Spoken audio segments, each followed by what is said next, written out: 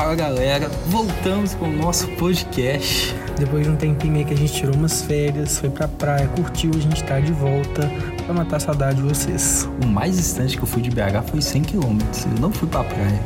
Eu acho que eu não fui também não, mas nós voltamos. Glória a Deus que nós voltamos com esse podcast maravilhoso. Incrível. Agora com muitos conteúdos, com vários convidados.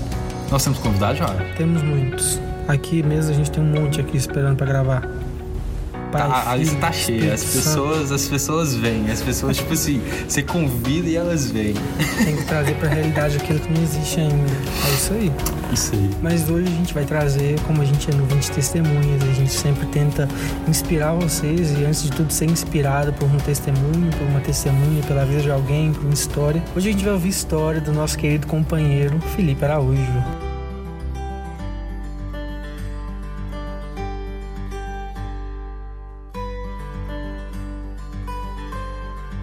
Fellipe, fala um pouquinho de você pra galera, se apresenta, quem é você, qual a sua idade, o que você faz da vida. Meu nome é Fellipe Araújo, sou formado em economia, formei em final de 2017, tenho 24 anos, vou fazer 25 daqui 3 semaninhas, pode me dar presente, Joab, todo mundo tá escutando. Eu já comprei. Já comprou? Já.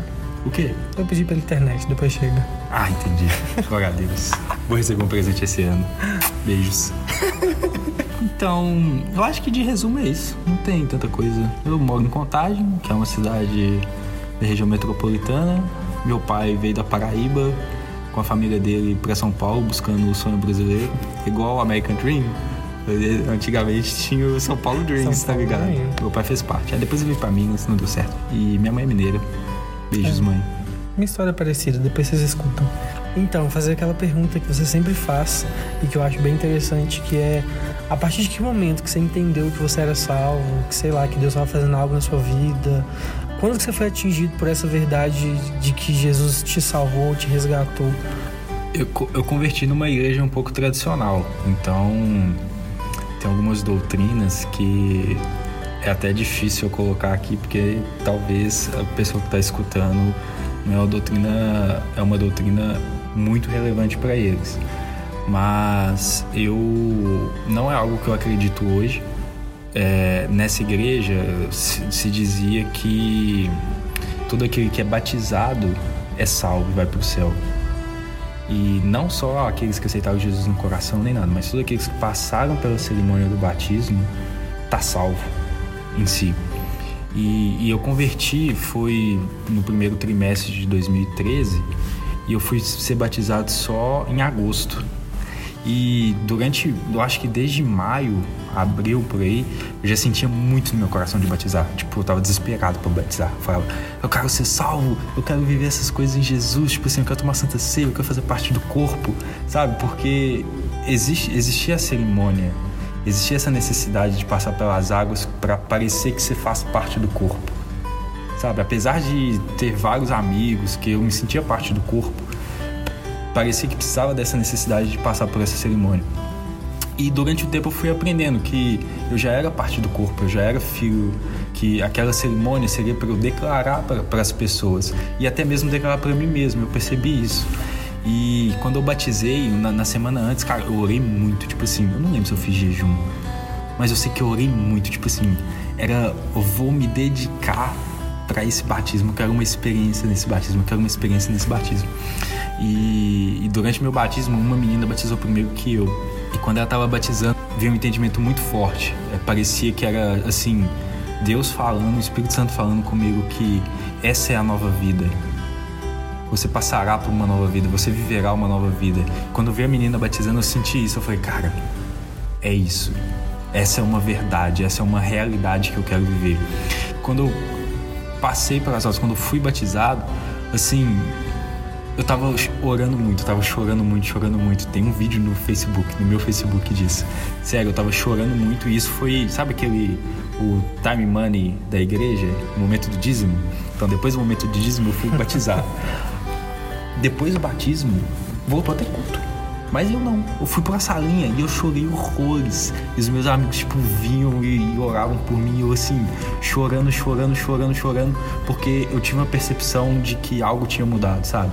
Eu tinha a percepção de que eu tinha um pai e que eu tinha uma vida nova pra viver. É como se eu tivesse uma vida nova pra viver. E é muito legal, porque eu não tive um passado, assim, que as pessoas, sabe, aquele discurso de não, Jesus transformou minha vida, porque antes eu era um bebum, eu matava, eu fazia... Pô, eu era um cara normal, um cara que a sociedade olha e fala assim, tá, é um cara normal. Eu era um jovem de 17, 18 anos que bebia um pouco, que dava os seus rolês, sabe, eu não tinha cometido maldades, assim. Lógico que meu coração era duro igual uma pedra.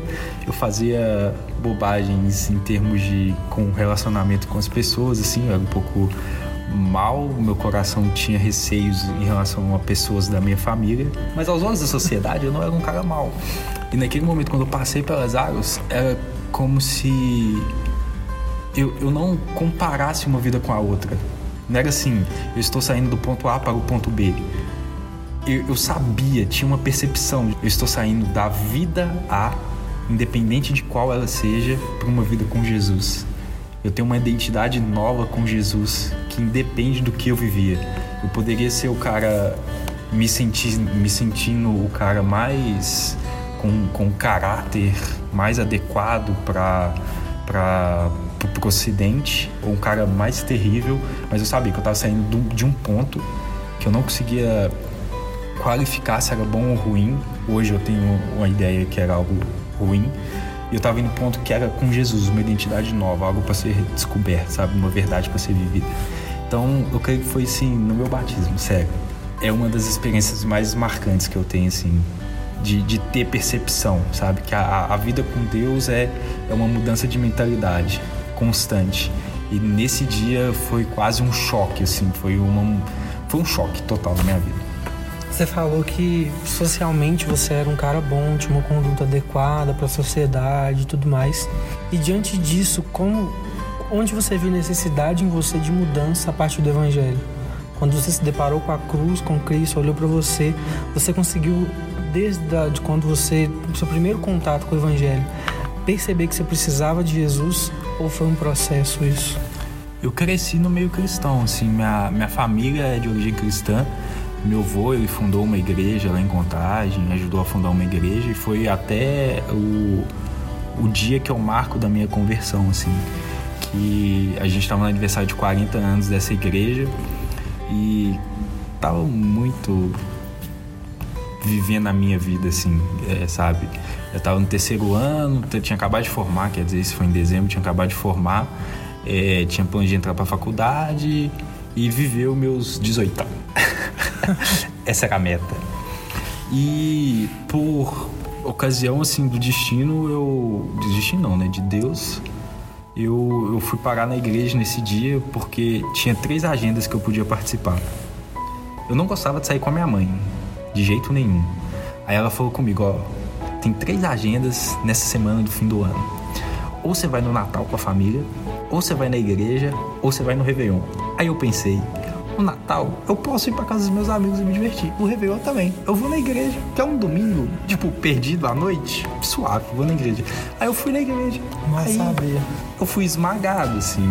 Eu sentei no meu cantinho e falei, eu não caio nessa mais não, tal. Porque eu já tinha na igreja várias vezes. Eu conversava com os meninos, falando, não, esse é só emocional, é musiquinha e tal. Aí eu sentei no meu canto, assim, aí começou o louvor e tal. Não sei o que aconteceu, eu comecei a chorar. Tipo, chorando muito. E aquilo me marcou muito, sabe? Aquele dia realmente me marcou, porque eu sabia que existia algo em Deus. E eu sabia que eu não estava buscando isso, que eu estava negligenciando isso pra minha vida. E por mais que eu sabia que existia algo em Deus e ter vivido muito tempo na igreja, tem muitas premissas que a gente coloca que eu acho que nos impede, assim, nos restringe muito, sabe? Durante a adolescência, principalmente para homem, eu não sei, assim, pelo menos no vínculo social que eu cresci, a questão sexual, a questão de você se mostrar homem é muito relevante. A questão de você estar no meio da galera é muito relevante. E eu me sentia muito preso a isso, sabe? E quando eu tava para converter, eu até estava conversando com um amigo meu nessa época e a gente conversava cara, você vai começar a seguir essa religião, mas e esses hábitos seus? Você vai sair com a gente mais? Você vai parar de assistir pornografia? Você vai parar de sair com as meninas? Você vai parar de fazer isso? Você não vai conseguir largar isso, cara. Você não vai conseguir largar isso. Você vai viver num caixote, aprisionado, querendo viver isso e não podendo. Você vai ser triste, sabe? E nesse contexto todo de conversa, o nosso raciocínio era: eu só conseguiria viver algo em Cristo se eu arrumasse todas essas coisas antes, sabe? É do tipo de um cara que tem problema com álcool, que só pode ir nos alcoólicos anônimos se ele já estiver curado. Ele não pode ir enquanto ele está doente. E a gente tinha essa mentalidade assim total. Mas graças a Deus veio um entendimento, veio um quebrantamento para mim nessa época muito grande de que existe uma verdade, sabe? Eu pensei, cara, e se isso for a verdade? E se isso for a verdade? Eu tô vivendo algo terrível na minha vida. Então eu vou me dedicar. Eu vou me dedicar ao máximo em termos de orar, de ler a palavra, de buscar a Deus, porque se eu realmente reconhecer que isso é a verdade, eu quero viver isso. Se não for a verdade, se for balela, tá bom, esgotei isso, segue o jogo, vou viver minha vida, quando eu morrer eu vou pro limbo, sabe? Não existe Deus. E se passaram 7 anos. Você já se arrependeu? Vai pro limbo. Passaram 7 anos. E agora eu creio que, cara, existe uma verdade. Existe algo pleno em Jesus, assim. Eu creio a dizer que existe algo absoluto em Jesus, sabe?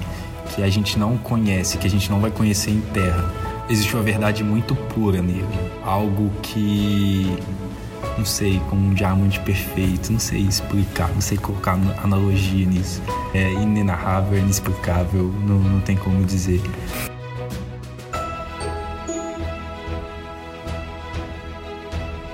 Você contando e conhecendo um pouco da sua história, eu vejo que uma palavra que pode definir, além de verdade, é profundidade.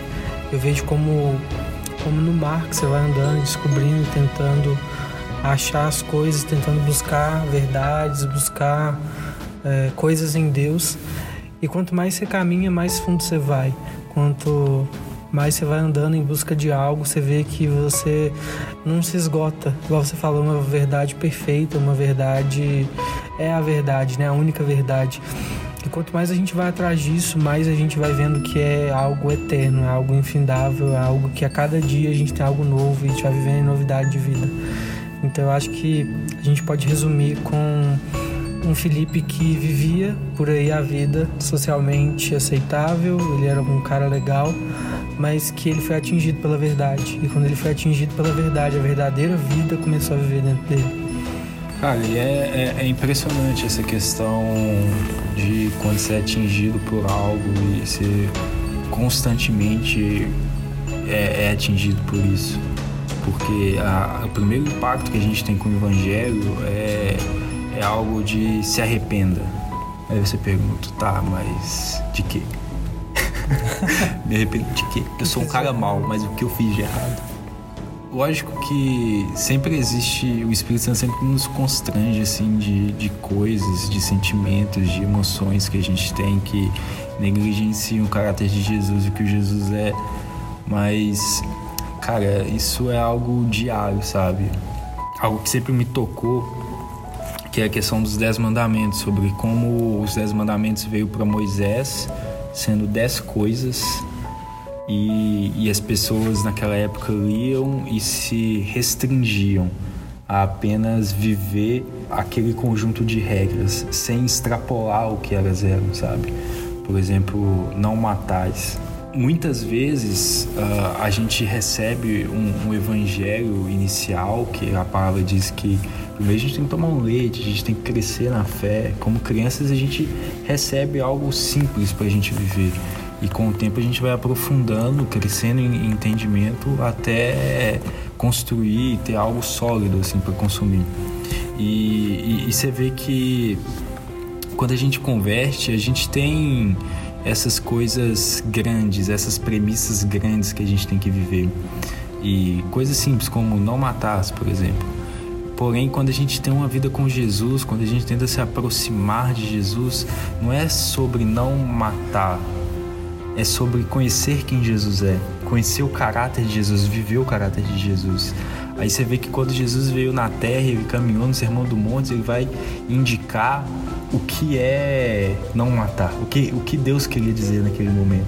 Que não matar não se restringe só no ato físico de tirar a vida do outro, mas também no ato sentimental de não destruir ou não desejar a destruição. Idem para diversas outras coisas que, se você... Depois, as pessoas que estão ouvindo tentam pegar Êxodo 20, Mateus 5, 6 e 7. Você vê que é uma expansão daquilo que estava ali em Êxodo 20, ou o Sermão do Monte. Por quê?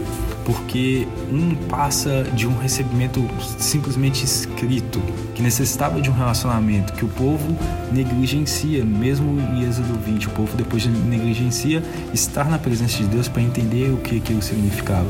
Já Jesus não, Jesus já tinha aquele conhecimento porque ele era estudado, era um cara que se aprofundava em Deus, que orava e conhecia o Pai. Também era Deus. E viveu desde a eternidade, desde o início da eternidade, ele viveu com Deus. Ele sabia quem era Deus, ele sabia do caráter de Deus. Então eu acredito que ser atingido por essa verdade é a cada dia mais estar nos aprofundando nesse caráter de Deus, sabe?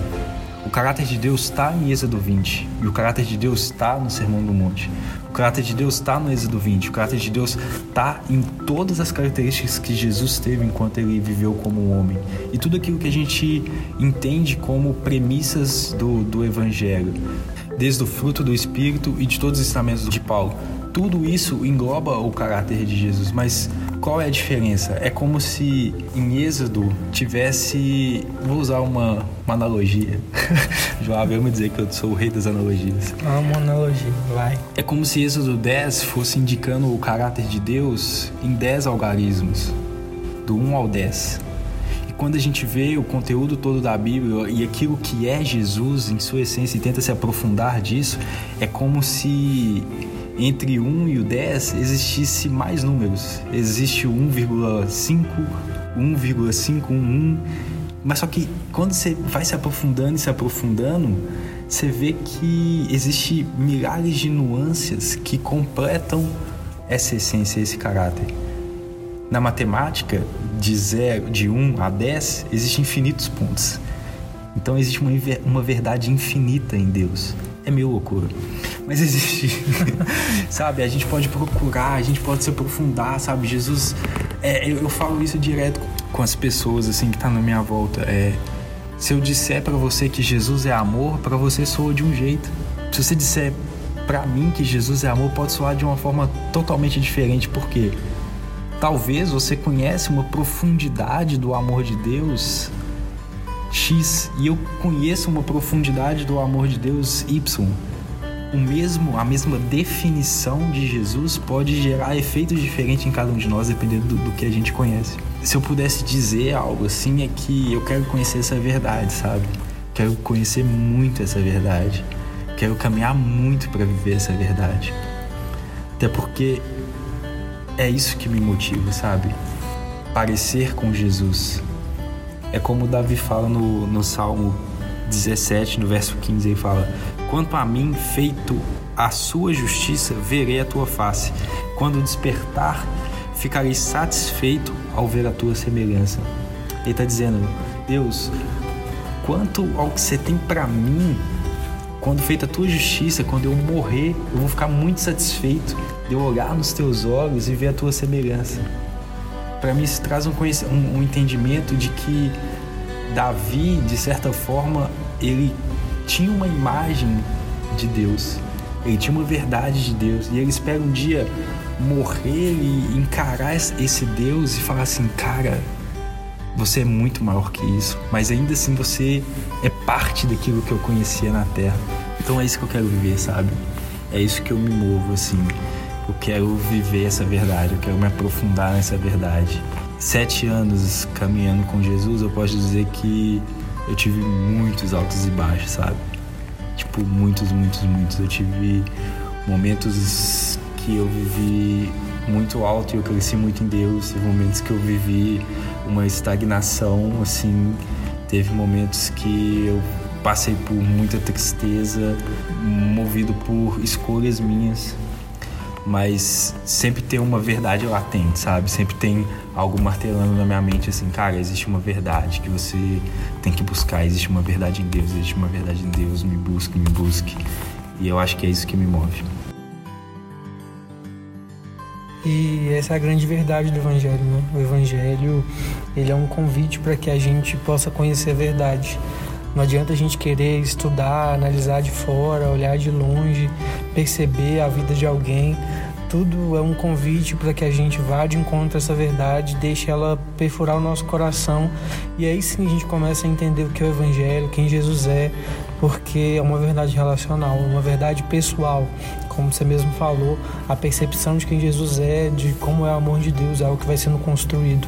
Então eu acredito muito que o convite de Deus, e ouvindo a sua história e tudo mais, eu consigo perceber com clareza que o convite de Deus pra gente é pra gente entenda que existe uma verdade. A gente talvez não conhece, talvez a gente vê de longe, mas o convite de Deus é para que a gente vá de encontro a essa verdade e deixe ela mudar a nossa vida, transformar a nossa vida. Então é isso. Essa foi a história de Fellipe Araújo. Não, aí você tá de sacanagem. Essa foi a história de Fellipe Araújo. Tem muita história pra vir ainda. Eu tenho só 25 anos. Véio. Tem muita coisa pra vir. Tem muitas coisas pra viver em Deus. Conhecer muito Jesus. Tem coisas pra vir. Esse é o começo da história de Fellipe Araújo. Que Jesus fez, do convite de Jesus pra vida dele. E se isso te inspirou, se isso tocou o seu coração, compartilha com alguém, compartilha com os amigos, com a família, manda nos grupos, talvez não. E se inscreve lá, se inscreve não, gente. Segue não. Instagram é como? É segue, né? Instagram segue? É segue. Segue a gente. Analfabeto digital. Segue a gente no Instagram, @nuvem de testemunhas. Acho que não existe, tô brincando, existe. Segue a gente lá, deixa o seu feedback, manda um direct lá pra gente, comenta alguma coisa. A gente quer ouvir vocês. E se você tem um testemunho legal, uma história bacana e quer vir pra cá bater um papo com a gente, pra gente poder gravar um podcast com você, é só chamar a gente. Até mais, galera. Foi um prazer estar aqui nessa roda dupla, diálogo, monólogo. E que é fácil você ser o convidado e você se auto-elencar, para dizer. Até mais. Até mais, pessoal.